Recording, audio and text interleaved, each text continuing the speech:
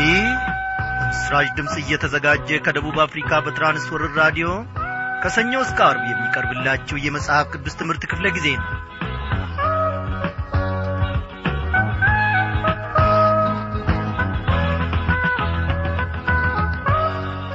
ክቡራን አድማጮቼ እንደምን አመሻችሁ። እግዚአብሔር አምላካችን እነሆ ዛሬም ደግሞ ፈቃዱ ሆነና ያለፉትን ቀናት ሁሉ በሰላም ውስጥ ጠብቆን የዚህችን ቀን አየር የዚህችን ቀን ብርሃን እነሆ እንድናይ ፈቃዱ ሆኗል። እግዚአብሔር ታላቅ ነገርን አድርጎልናል። በእውነት እግዚአብሔር ለኔም ለናንተም ተጠንቅቆልናል። እግዚአብሔር ያጎደለብን ነገር ምንድነው? እኔ እግዚአብሔር ፈጽሞ ለምኜው አይመልስልኝም። እግዚአብሔርንም ተስፋ አድርጌ እግዚአብሔርንም ተማምኜ አፍሬያለሁ የሚል ካለ እስቲ ደብዳቤ ጻፍ አድርጎ ይህንን ይንገረኝ። በእውነት ነው የምለው፣ እግዚአብሔር አምላካችን ፊትን አይቶ የሚያዳላ አምላክም አይደለም። እግዚአብሔር አምላክ አበበ አመፀኛ ነው፣ አበበ ተንኰለኛ ነው፣ አበበ ደግሞ ውሸተኛ ነው ብሎ ፊቱን ከኔ በማዞር እንደ ሰው አይፈርድብኝም። እግዚአብሔር በፍቅር ዓይኖቹ እየተንከባከበኝ ወደ ጸጋው ዙፋኑ ዘወትር ይጠራኛል። በምሕረቱም ነው እግዚአብሔር ደግሞ ያባብለኛል። እግዚአብሔር ለኔና ለናንተ ያላደረገው ነገር ምን አለ? ዛሬም ቢሆን የፍቅር አንቀልባው ተቀዳዶ አርጅቶ አልተጣለም። በዚያው ደግሞ ውስጥ አድርጎ ሊያባብለንና ሊመልሰን እግዚአብሔር እነሆ ዝግጁ ነው። በተሰበረ በሚንቀጠቀጥም ልብ ወደ ጸጋው ዙፋኑ ወደ ምሕረቱ ደግሞ እስቲ በዚህ ሰዓት እንቅረብ። እግዚአብሔር ወገኖቼ ከየት ስፍራ አንስቶን በምን ውስጥ አሳልፎን ከየት ከነበርንበት ስፍራ እግዚአብሔር እንዴት አድርጎ ወደዚህ ደረጃ እንዳመጣን እስቲ ቆም ብለን እናስብ። በእውነት እላችኋለሁ እግዚአብሔር ታላቅን ነገር አድርጎልናል። ሌላ ሁሉ ቢቀር እንኳን ከዓለም ተለይተን እነሆ ሰማያዊን ቋንቋ እንድንናገር ፈሪሃ እግዚአብሔር በልባችን እንዲያድር ታላቅ ምሕረቱን አስፍቶልን በቅዱሳን ጉባኤ መካከል እግሮቻችን እንዲቆሙ ደግሞ አድርጓል። እግዚአብሔር በግራና በቀኝ ከፊትና ከኋላ ቅዱሳን መላእክቶቹን ልኮ ዘወትር ይጠብቀናል። እግዚአብሔር ታላቅ እረኛ ነው።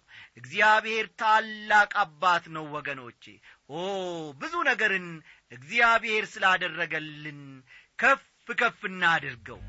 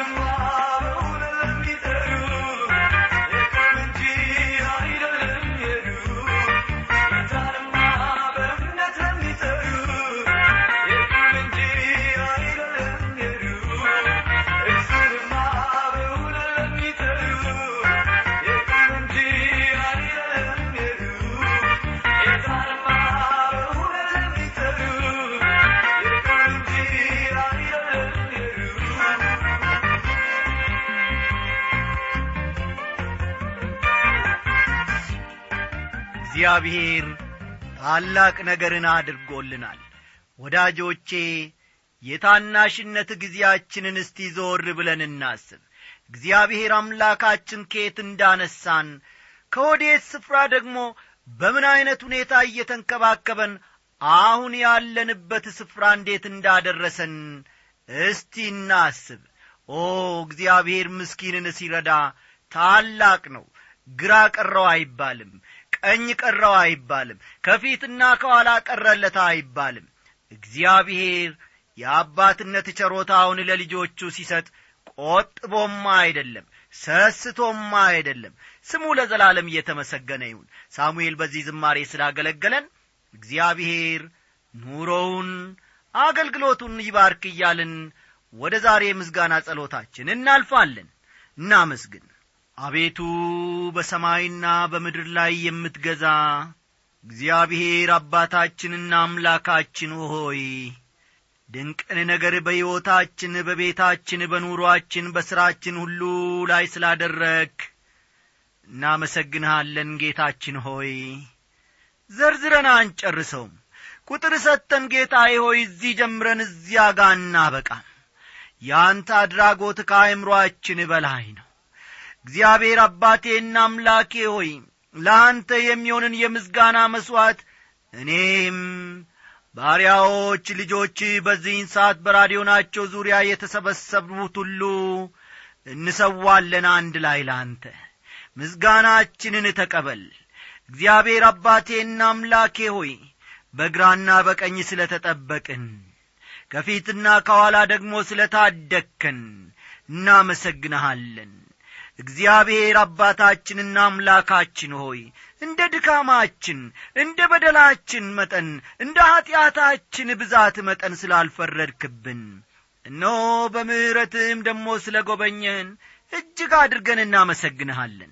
እግዚአብሔር አባቴና አምላኬ ሆይ በዚህች ምሽት ደግሞ በመካከላችን ስላለ ድንቅ የሆነውን ቃልህን ደግሞ ልታስተምረን በመካከላችን ስላለ እጅግ አድርገን እናመሰግንሃለን። የሕይወታችን ጌታ፣ የኑሮአችን ጌታ፣ የሥራችን ጌታ ስለሆንክልን እጅግ አድርገን እናመሰግንሃለን።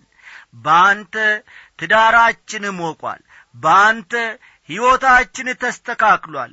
እግዚአብሔር አባቴና አምላኬ ሆይ ዛሬ በዓለም ውስጥ ልባችንን የሚያማልሉ ልባችንን የሚያታልሉ እግዚአብሔር አምላኬ ሆይ ከእውነተኛው መንገድ ወደ ኋላ ደግሞ ፈቀቅ እንድንል እንደ ሎጥ ሚስት ወደ ኋላ እንድንመለከት የሚያደርጉን የሚያጓጉን ብዙ ነገሮች አሉ። ዛሬ ብዙ ድምጾች አሉ ካንተ ሊለዩን የሚፈልጉ፣ አንዳቸውም አይረቡንም። አቤቱ አምላኬ ሆይ ለሰው ልጅ ግን ሰላምን የሚሰጥ ድምጽ ያንተ ብቻ ነው። እረፍትን የሚሰጥ ድምጽ ያንተ ብቻ ነው። ተናገረን እግዚአብሔር አምላካችን ሆይ ከባዘንበት እነሆ ጌታዬና አምላኬ ሆይ ስለ ነገውና ስለ ተነጎዲያው ስለሚቀጥለውም ዓመት ዕቅድ ይዘን ከምንባዝንበት ኑሮ ጌታዬ ሆይ እንድታላቅቀን በአንተ ላይ ብቻ ማረፍ እንድንችል ሕይወታችንን እንድትሠራት በዚህ ሰዓት አሳልፈን ለአንተ እንሰጣለን። በዚህ በ1996 ዓመተ ምህረት ውስጥ ደግሞ እግዚአብሔር አምላካችን ሆይ ያለፈውን የቆሸሸውን ሕይወታችንን ወደ ኋላ ጥለን ከአንተ ጋር መራመድ የምንችልበትን ጸጋ ስጠን። ምርኩዛችን፣ አለኝታችን፣ ደገፋችን እንድትሆንልን እንለምንሃለን። እግዚአብሔር አባቴና አምላኬ ሆይ አንድ እርምጃ ወደ አንተ እየተጠጋን በሕይወታችን ፍሬ እያፈራን ለሌሎች ትርፍ መሆን የምንችልበትን ሕይወትና ጸጋ እንድታበዛልን እንለምንሃለን። በሥጋችን እግዚአብሔር አምላኬ ሆይ አንዳችን ነገር መስራት አንችልም። ያንተን የመንግሥትህን ሥራ ሊሠራ የሚችለው መንፈስ ቅዱስ ብቻ ነው። በመንፈስ ቅዱስ የተለወጠ ሕይወት እግዚአብሔር አምላካችን ሆይ እንድትሰጠን እንለምንሃለን። በእውነት እግዚአብሔር አባቴና አምላኬ ሆይ ያለ አንተ አንድ እርምጃ እንኳን መራመድ አንችልም። ጌታዬ ሆይ ለቤታችን፣ ለቤተሰባችን፣ ለሰፈራችን፣ ለጎረቤታችንም የሚሆንን ሕይወት እግዚአብሔር ሆይ እንድትሰጠን እጅግ አድርገን እንለምንሃለን። በዚህን ጊዜ ደግሞ እግዚአብሔር አምላካችን ሆይ እንደ ቃልህ እውነት መኖር እንድንችል የታጠቀን ልብ ስጠን። አንተን ለማገልገል የታጠቀን ልብ ስጠን። እግዚአብሔር አባቴና አምላኬ ሆይ እነሆ ሊቋቋመን የሚፈልገውን ሊያጠቃን የሚፈልገውን የሉሲፈርንና የዲያብሎስን አሰራርና ሐሳብ ሁሉ በጌታ በኢየሱስ ክርስቶስ ስም እንቃወማለን። ዲያብሎስን ተቃወሙት ከእናንተም ይሸሻል ተብሎ ተጽፏልና በዚህን ሰዓት ታምነን ከሕይወት መንገድ ፈቀቅ ሊያደርገን የሚፈልገውን የጠላትንና የዲያብሎስን አሰራር ሁሉ በጌታ በኢየሱስ ክርስቶስ ስም እንቃወማለን። አቤቱ ከጸባዖት በዚህን ሰዓት ጸጋህን አብዛልን።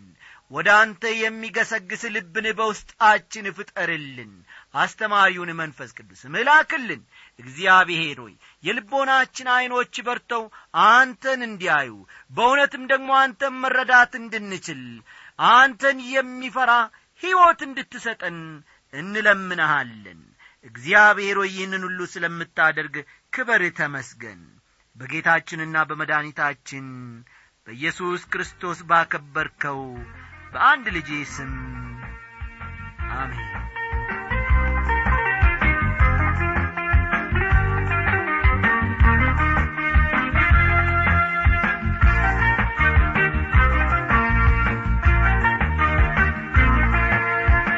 ውድ አድማጮቼ እግዚአብሔር በየዕለቱ በየቀኑ በየሰዓቱ ይናገረናል፣ ያስተምረናል።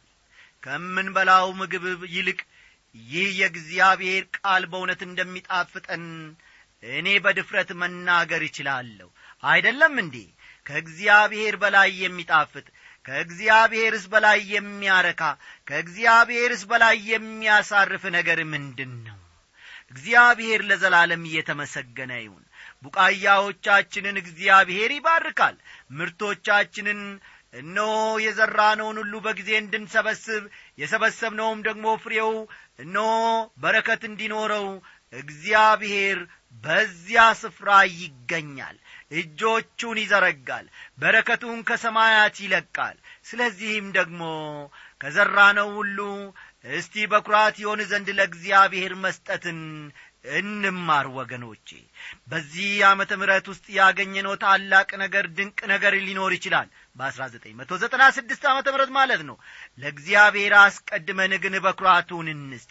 ሁሉ ነገር የተገኘው፣ ሁሉን ነገር የሰበሰብነው ከእግዚአብሔር የተነሳ ነውና እስቲ ጥቂቱን እንኳን ለእግዚአብሔር እንስጥ። እግዚአብሔር ለዘላለም እየተመሰገነ ይሁን። እንግዲህ የይሁዳን መልእክት ጥናታችንን ዛሬም እንቀጥላለን። ዛሬም ትምህርታችንን ለማያያዝና አንድ ላይ ሐሳባችንን ለማገናኘት ያመቸን ዘንድ መለስ ብለን ከቁጥር 11 እንነሳለንና ይሁዳ ቁጥር 11ን አውጡ። የይሁዳ መልእክት ቁጥር 11ን ተመልከቱ።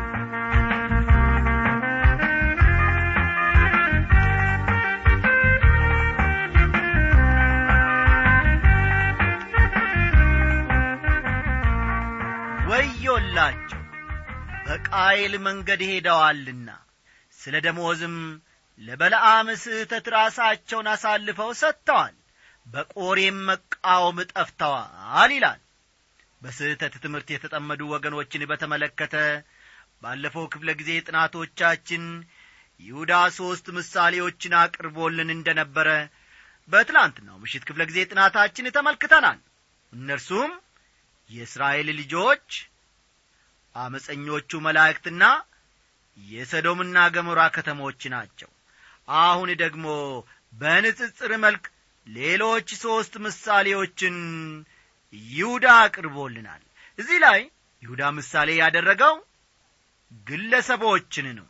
የመጀመሪያው ምሳሌ በቃየል መንገድ ሄደዋልና የሚል ነው። ቁጥር 11ን ተመልከቱ።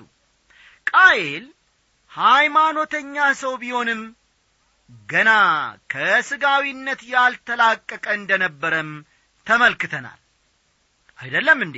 አዎ፣ ቃየል ሃይማኖተኛ ሰው ቢሆንም ገና ከስጋዊነቱ አልተላቀቀም። ዛሬ ለሃይማኖታቸው የቀኑ የሚመስላቸው ሌሎችን ወገኖች የሚያሳድዱና የሚጠሉ ብዙ ሰዎች አሉ።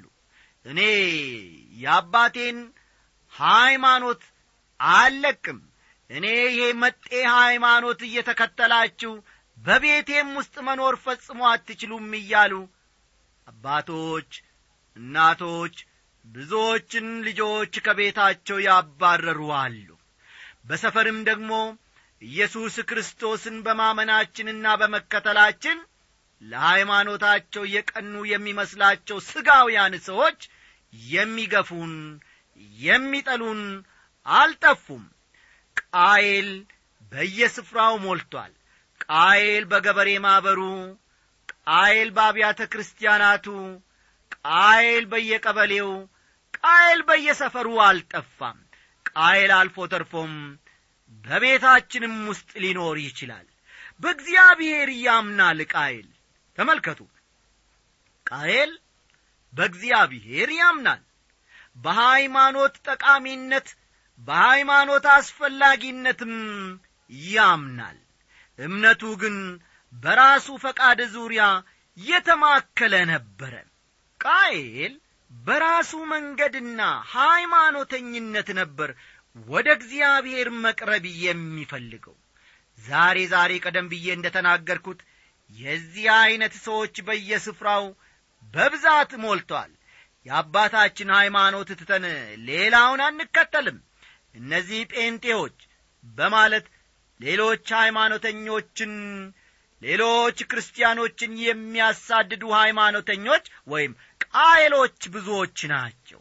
ዕብራውያን ምዕራፍ 11 ቁጥር 4 ዕብራውያን ምዕራፍ 11 ቁጥር 4 አቤል ከቃየል ይልቅ የሚበልጥን መስዋዕት ለእግዚአብሔር በእምነት አቀረበ፣ በዚህም እግዚአብሔር ስለ ስጦታው ሲመሰክር እርሱ ጻድቅ እንደሆነ ተመሰከረለት፣ ሞቶም ሳለ በመስዋዕቱ እስካሁን ይናገራል ይላል። የቃየል መንገድ የሰው መንገድ ነው። ልብ በሉ፣ የቃየል መንገድ የሥጋ መንገድ ነው። የሰው መንገድ ወይም የሥጋ መንገድ ደግሞ የክርስቶስን መስዋዕትነት ሞትና በዚያም አማካይነት እንደሚድን መቀበልን አይፈልግም። በሌላ አነጋገር ወገኖቼ፣ ቃየል በእምነት ወደ እግዚአብሔር አልቀረበም ማለት ነው። አስተዋላችሁ አይደል? ቃየል በእምነት ወደ እግዚአብሔር የቀረበ ሰው አልነበረም። ቃየል ሃይማኖተኛ ሰው ብቻ ነበረ። ሁለተኛው ምሳሌ ደግሞ ስለ ደሞዝም ለበለዓም ስህተት ራሳቸውን አሳልፈው ሰጥተዋል የሚል ነው። እዚህ ላይ የሚናገረው ስለ በለዓም ስህተት ነው። ሁለተኛ ጴጥሮስ ምዕራፍ 2 ቁጥር 15ን ተመልከቱ። ሁለተኛ ጴጥሮስ ምዕራፍ 2 ቁጥር 15። በተጨማሪም ስለ በለዓም መንገድ ይህ ቃል በትክክል ይናገራል። ራእይ ምዕራፍ 2 ቁጥር 14 ደግሞ ራእይ ምዕራፍ 2 ቁጥር 14 ደግሞ ስለ በለዓም መንገድ ይናገራል። ከሁለተኛ ጴጥሮስ በምንመለከተው መሰረት በለዓም የቅጥር አገልጋይ ነበር ማለት ይቻላል። በለዓም የቅጥር አገልጋይ ነበር ማለት ይቻላል። እግዚአብሔር የሰጠውን ስጦታ ጥቅም ማግኛ ማድረግ ይፈልጋል። ገንዘብን፣ ዝናን፣ ጭብጨባንና ከበሬታንም ይፈልጋል። እነዚህ ደግሞ የሐሰተኛ መምህራን ባህሪያት ናቸው።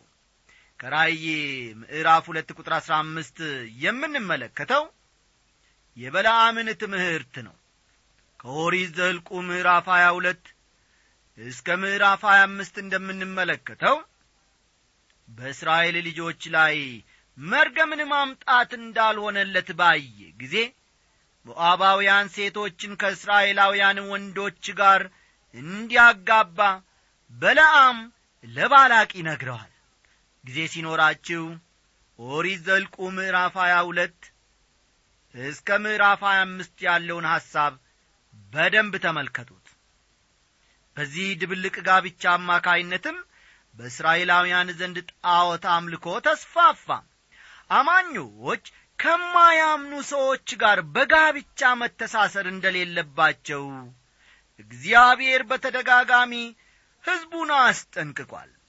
ዛሬም ቢሆን ወገኖቼ ልባችን ክርስቲያን ሆነን እያለን ለአንዲቱ ዓለማዊት ደንግጦ እነሆ ካላገባኋት በስተቀር ወይንም እምነቴን ትቼ እንደሷ ዓለማዊ ካልሆንኩ እያልን ቡራ ከረዩ ዘራፍ የምንል ሰዎች ብዙዎች ነን። እግዚአብሔር ከዚህ አይነት ሕይወት ይጠብቀን። አሁን እዚህ ማለትም እያጠናን ባለነው በይሁዳ መልእክት ውስጥ የምንመለከተው የበለዓምን ስህተት ነው። በለዓም እግዚአብሔር እስራኤልን በመርገም እንደሚተባበረው አሰበ። ወደ እርሱ ሲመለሱ እንደሚምራቸው በደላቸውንም ይቅር እንደሚል ጨርሶ አላስተዋለም። አንዳንድ ጊዜ ሰዎች እንዴት ወደ እምነት እንደሚመጡ ብዙዎችን ግራ ያጋባል። ወደ ክርስቶስ የመጣሁት አለ አንድ አማኝ ሲመሰክርልን፣ መጀመሪያ የባንክ ሰራተኛ እያለው ነበር። በኋላም ለአገልግሎት ለመዘጋጀት መጽሐፍ ቅዱስ ትምህርት ቤት ገባው። ለአገልግሎት ለመዘጋጀት ስራዬ ብዬ መጽሐፍ ቅዱሴን ማጥናቴ ምንም እንኳ የቤተ ክርስቲያን አባሎች ቢሆኑም አብዛኞቹ ጓደኞቼ ጨርሶ ሊዋጥላቸው አልቻለም። እግዚአብሔር ኀጢአቴን ይቅር ማለቱ አዲስ ሕይወትንም መቀበሌ፣ በዚህም ምክንያት እርሱን ለማገልገል ቆርጬ መነሳቴ ለእነዚህ ጓደኞቼ በፍጹም ሊገባቸው አልቻለም ካለ በኋላ እንዲያውም አንዳንዶቹማ በፍጹም አገልጋይ ይሆናል ብለው አላመኑም ነበር። ያላመኑት ደግሞ ስላልገባቸው ነበር ብሎ መሰከረልን። ወዳጆቼ የበለዓም ስህተቱም ይሄው ነበረ። ሦስተኛው ምሳሌ ደግሞ በቆሬም መቃወም ጠፍተዋል የሚል ነው። ቆሬ ሙሴ ላይ አድማ አስነስቶ እንደነበር ምናልባት ታስታውሱ ይሆናል። ተመልከቱ፣ ቆሬ የሚባል ሰው ሙሴ ላይ አድማ አስነስቶ እንደነበረ ታስታውሱ ይሆናል። ኦሪት ዘኍልቍ ምዕራፍ 16ን ይመለከቷል። ወደ እግዚአብሔር የመቅረብ መብት ያለው ሙሴ ብቻ መሆን እንደሌለበት አሰበ። ስለሆነም እግዚአብሔር በሾመው ባሪያው ሙሴ ላይ ተቃውሞ አስነሳ።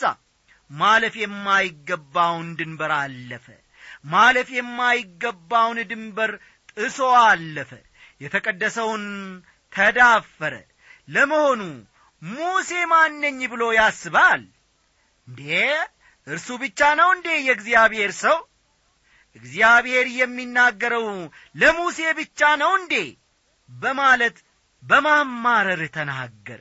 እንደ እውነቱ ከሆነ ግን ወገኖቼ ሙሴ አንድም ጊዜ እንኳ ስለ ራሱ የተጋነነ አመለካከት ኖሮት አያውቅም።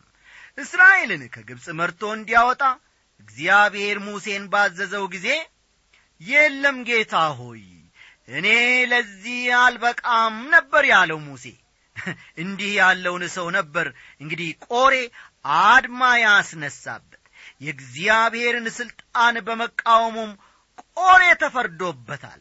ይሁዳ እንደሚነግረን የሐሰት መምህራን መታወቂያቸውም ይህን ይመስላል። አድመኞች ናቸው፣ አመፀኞች ናቸው። ቃየል በእምነት ወደ እግዚአብሔር መምጣት እንዳለበት አላሰበም። ሰው ኃጢአተኛ እንደሆነና ኃጢአቱም የሚሰረይለት በደም መስዋዕት መሆኑን መቀበል አልፈለገም። በለዓም ደግሞ እግዚአብሔር እስራኤልን ይረግማል ብሎ ጠበቀ። እግዚአብሔር ኃጢአተኛውን ይቅር ማለትና ማጽደቅ የሚችል አምላክ መሆኑንም አልተቀበለም። የሐሰት ትምህርት መምህራንም ኢየሱስ ክርስቶስ መስዋዕትነት እንዴት የዓለምን ሕዝብ ሁሉ ማዳን ይችላል? ራሱን ለማዳን የሰው ልጅ የራሱን መንገድ መፈለግ አለበት ይላሉ። ቆሬ እግዚአብሔር ላይ እንዳመፀ ሁሉ ሐሰተኛ መምህራንም ስልጣንን ይቃወማሉ። ያልተሰጣቸውን ስልጣን ይመኛሉ። በእግዚአብሔር መድረክ ላይ ቆመው ቃሉን ከማወጅ ይልቅ ፖለቲካ ነክ ነገሮችን ቢያወሩ ይወዳሉ። ከጥቂት ዓመታት በፊት አንድ ሰው የቤተ ክርስቲያን አባልነቴን ሰርዣለሁ፣ ምክንያቱም ስለ ፖለቲካዊ ስለ ኢኮኖሚያዊ ሰባኪው የሚሰጠውን አተታ መስማት ሰልችቶኛል። ሰባኪው የራሱን ተግባር ዘንግቶ እንደ አንድ የመንግስት ባለስልጣን ይናገራል፣ ሁሉንም የሚያውቅ ይመስለዋል። ስለዚህም እኔ የቤተ ክርስቲያንነት አባሌን ሰርዣለሁ ሲል ተናገረ። የእግዚአብሔርን ቃል ግን ለሕዝቡ አይናገርም በማለት ድምዳሜ ላይ ደረሰ። ስለዚህ ለምን ብዬ የቤተ ክርስቲያን አባል ሆናለሁ በማለት እንዳጫወተኛ አስታውሳለሁ። ወዳጆቼ ዛሬ ስለ እግዚአብሔር ስትመሰክሩ ያለምን አሸንክታ ብጨምራችሁበት ሰውን ለማስደሰት ትሞክራላችሁ ወይንስ የእግዚአብሔርን ቃል ሳትሸቅጡ በትክክል በንጹህ መንገድ ታቀርባላችሁ? እግዚአብሔር ከዚህ አይነት ሕይወት እኔንም እናንተንም ይጠብቅ። ደህና አደሩ። በደሙ ተቀድሰን የምስጋና ልብስ ለብሰን ጠላታችንን እያየን ምስጋና ለእርሱ